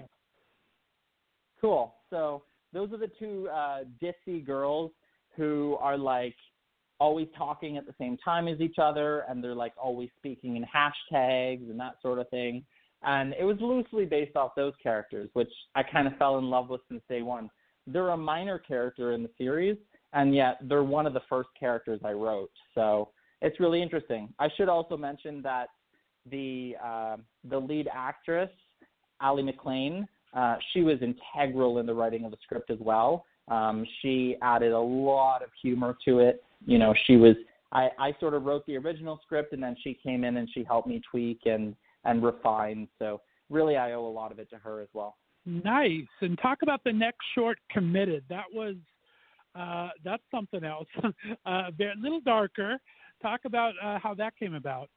Yeah, so funny enough, the two things I love in terms of entertainment are comedies and dark, dark, dark thrillers. They couldn't be more different. So Committed is a is I don't know if we want to call it a psychological thriller. You know, one person has told me it's borderline horror, but the idea is that there's a hitman, and he also is queer, LGBT, and he's married.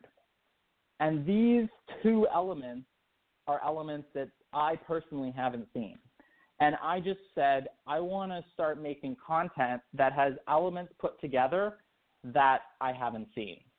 So that one is obviously entirely fictional. It all just kind of came out of my head one day. I just had this idea. And interestingly enough, Tony Babcock, who is the guy who stars in it with me, and he's also been integral to the production of all of the things I've worked on, with the exception of the ones before I met him, of course. And Tony Babcock, I called him up and I said, listen, I have this idea for this short film. And he said, okay, give it to me. And I remember mentioning the concept, very similar to what I said to you just now. And he paused for a moment and he said, is it messed up that I love it? So that was the moment where I was like, yeah, we need to make this. It's, you know, it's too good not to. So it's definitely way different from my other stuff.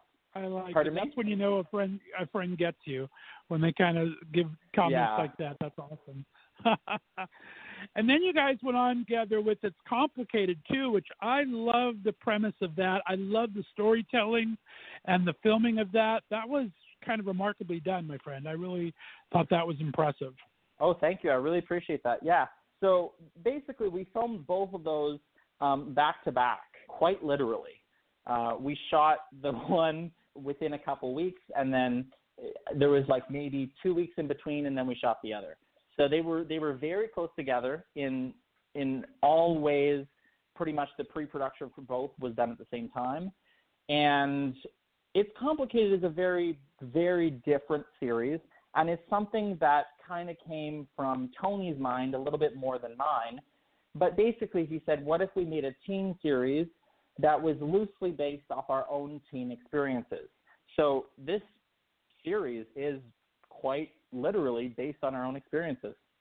Tony experienced some difficulties in high school related to sports and the kind of homophobia that permeates through that. And I was experiencing some issues about the intersection of religion and sexuality. So, you know, whereas a lot of people who have a religious upbringing may say, oh, I got to shove that religion out of my brain because I'm LGBT, I took a different approach. I said, like, do I have to get rid of my spirituality in order to be LGBT? Truth is, I don't think you need to. So, you know, those were the angles that we took from it. And then we decided to take an interesting approach to how we filmed it by making it almost like a music video. There's very little dialogue in the series. It's mostly text messages, FaceTime calls, social media, etc. We wanted to see if we could make pretty much a whole series with almost no talking at all. Yeah, I thought it was amazing filmmaking because I really wasn't expecting when the first talking scene happened, it kind of jarred me almost because it was done so well without it. And it's like, wow. And you didn't really pay attention that there was any because you had the thought bubbles, the text bubbles in there. So your mind's not even realizing that there's no sound until you hear the first speaking. Then it's like, whoa, okay. But I just thought it was masterful filmmaking. I loved it. I thought it was fantastic. Yeah, I owe a lot of that one as well to Brad Dworkin, who was our director.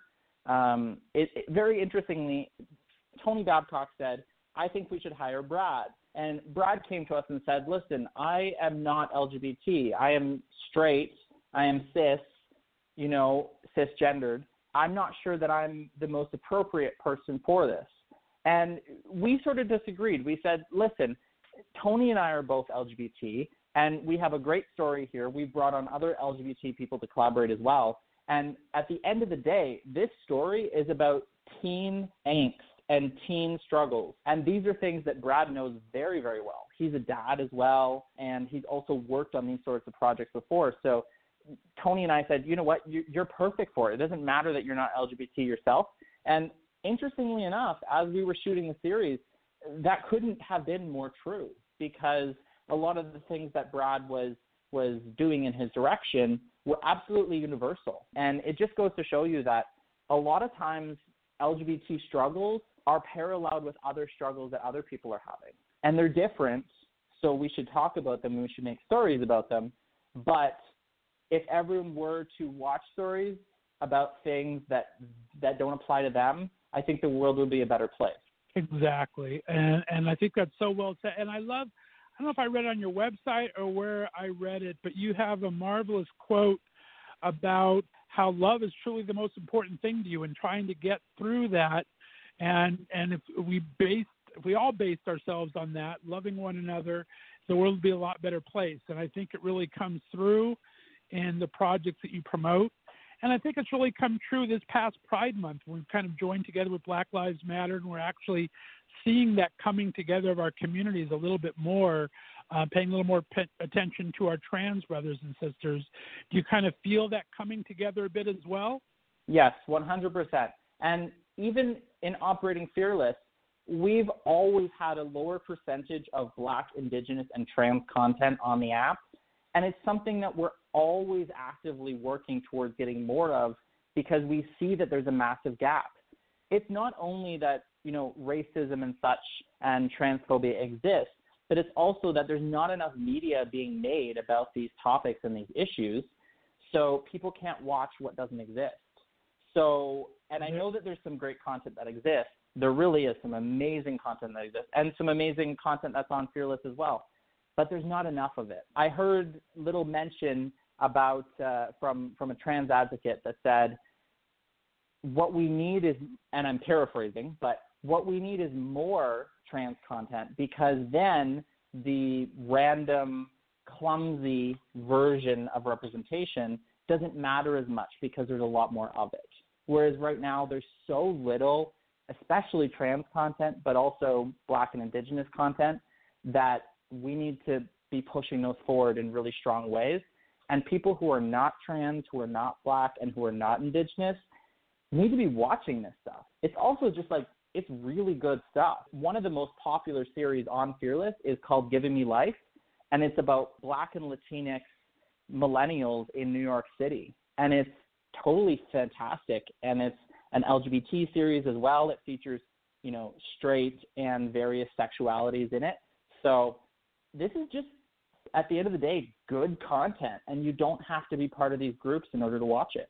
Right, and I think it's kind of coming together. I mean, there was a great post today. This was, I'm not sure when we're going to air this, but I know today I read about Halle Berry talking on her social media. She was offered the role of a trans man, and she actually sought out some advice on it, was kind of told about the process and what it's like in that community, and turned down the role knowing that it should, one, if she could do it justice, and two, that it really should be played by a trans actor.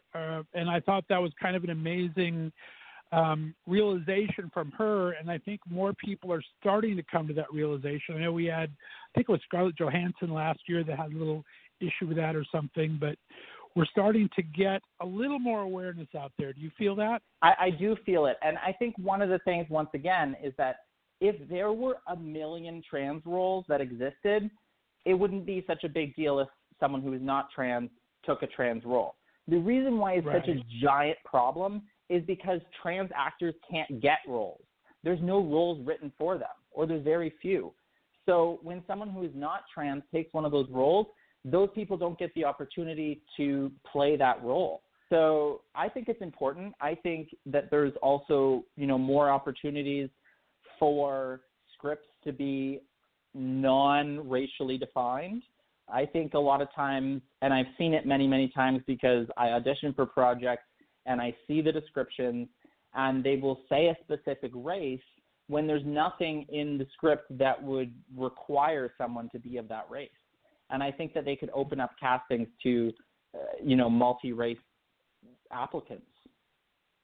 There you go. Well said. Well, let's brag on the app a bit as we start to close out here. Tell me about how do people that are coming up with this content, how do they reach out and how do they get featured on the app? You said you have a curator for the event. Is there a way people can reach out to you, or how do you guys find this content besides the one that you actually make yourself?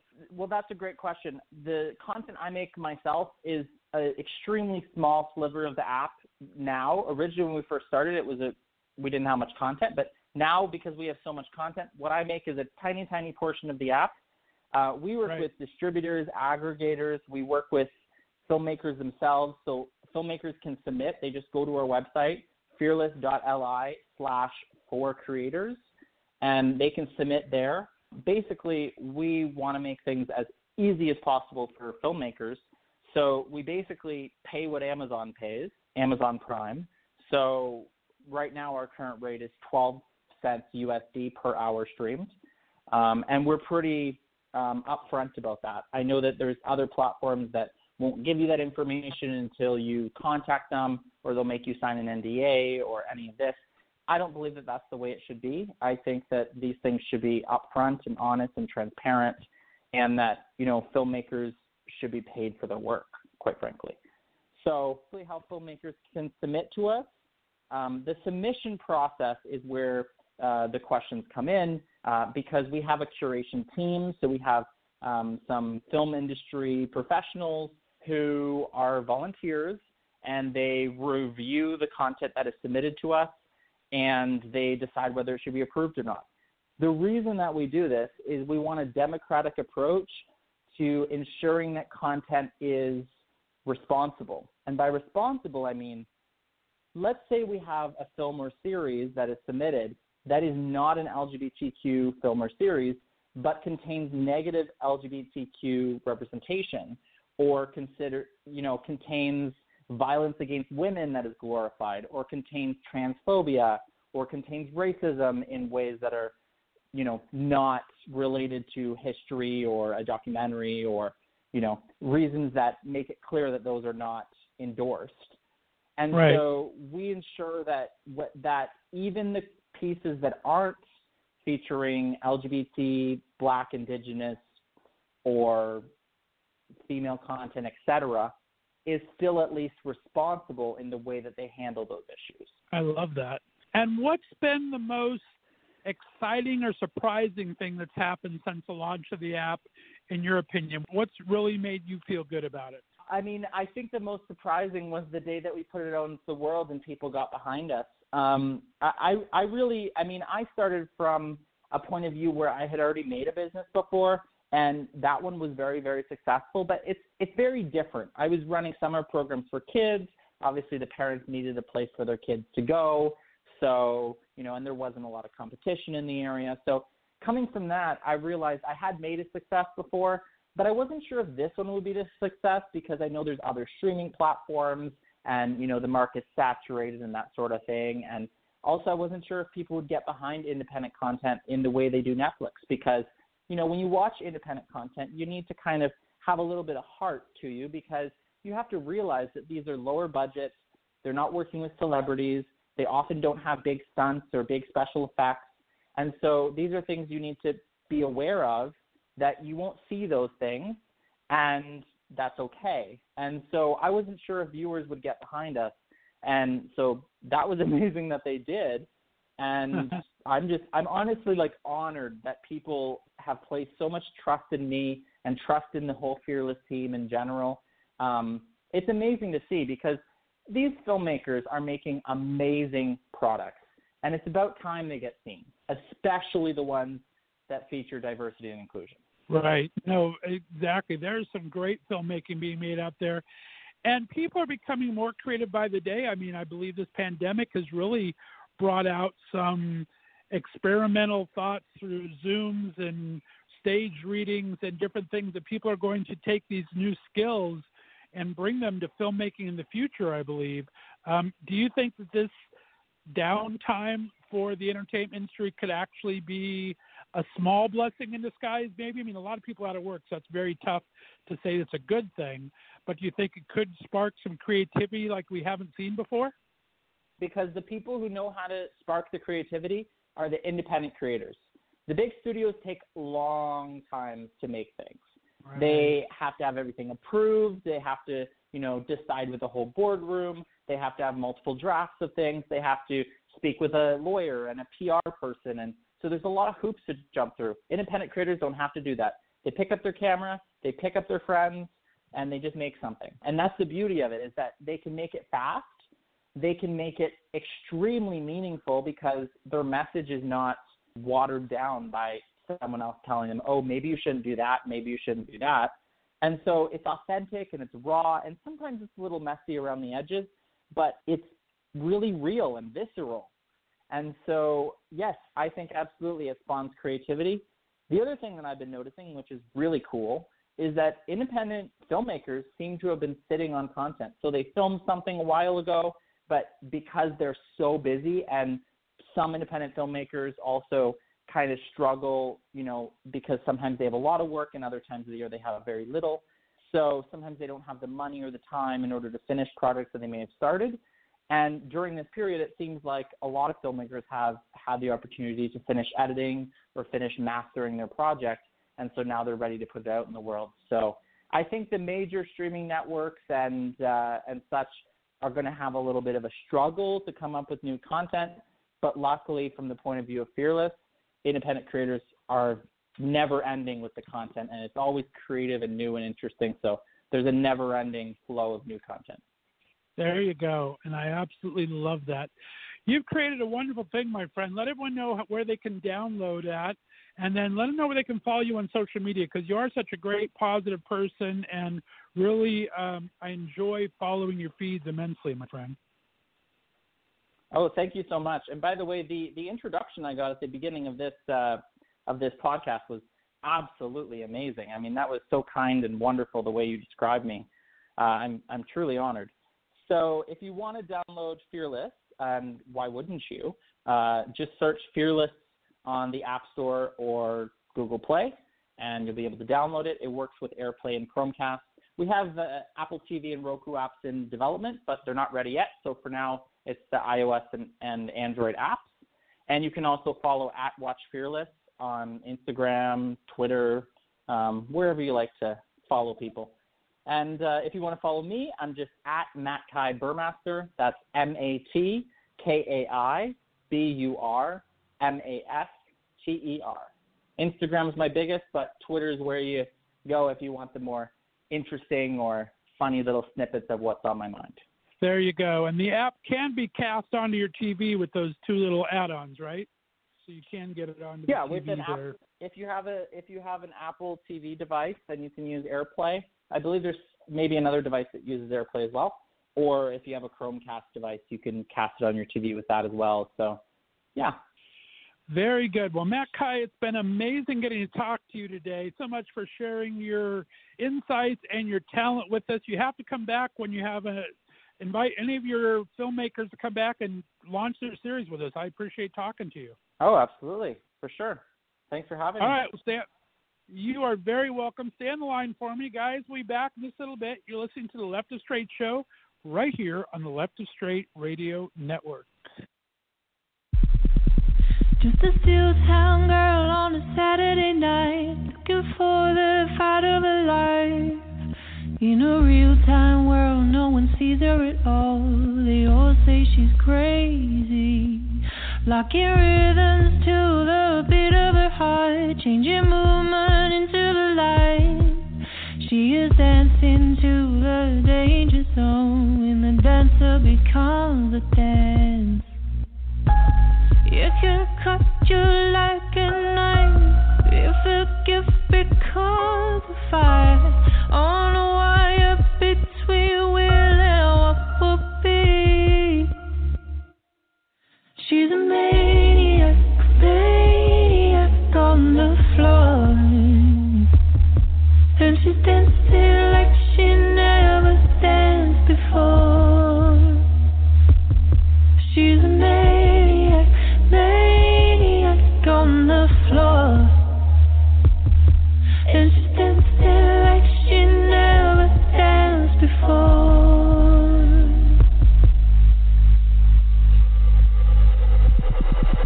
On the ice blue line of insanity, there's a place we'll never see. It's a hard-won place of mystery. Touch it, but you can't hold it. You work all your life for the moment in time. It could come or pass you by. Used to push a world, but there's always a chance if hunger stays at night. There's a cold kinetic heat, struggling, stretching for the beat. Never stop it with a hammer against the wind. She's a maniac, maniac at your door. And she's dancing like she never danced before. She's a maniac, maniac at your door. And she's dancing like she never danced before.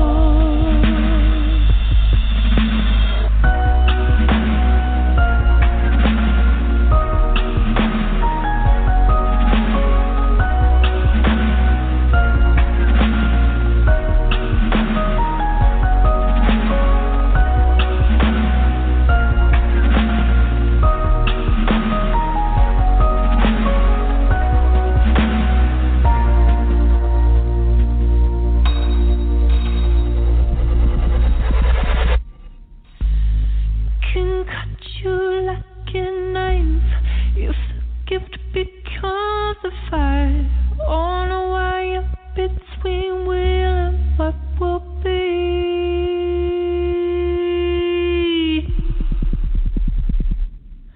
She's a maniac, maniac at your door.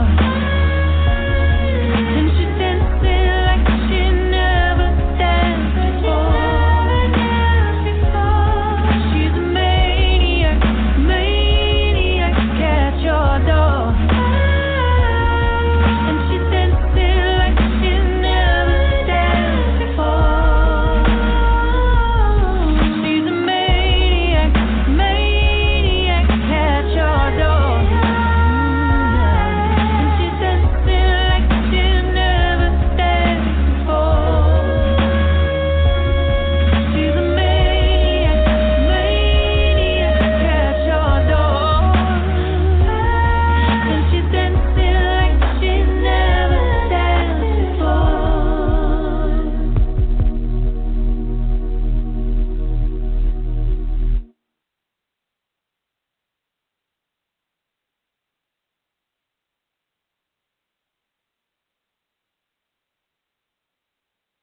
Alrighty, guys, that's it for tonight. A big shout out and thanks to our guest special correspondent Enoch Miller from West Hollywood, Dr. D.L. Stewart calling in from Colorado, and of course Matkai Burmaster from Toronto, Canada.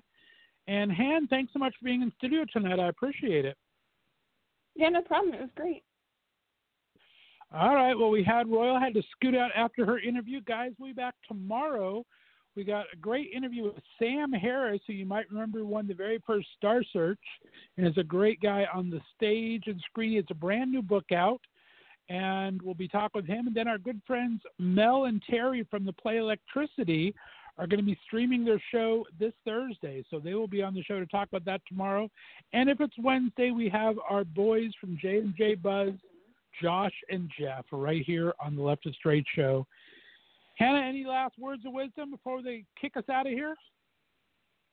Not really, except everyone has a great week. There you go. We'll be here the rest of the week, 6 o'clock Pacific, 9 o'clock Eastern, next Wednesday, Thursday, Friday. Have a great night, guys. Bye-bye.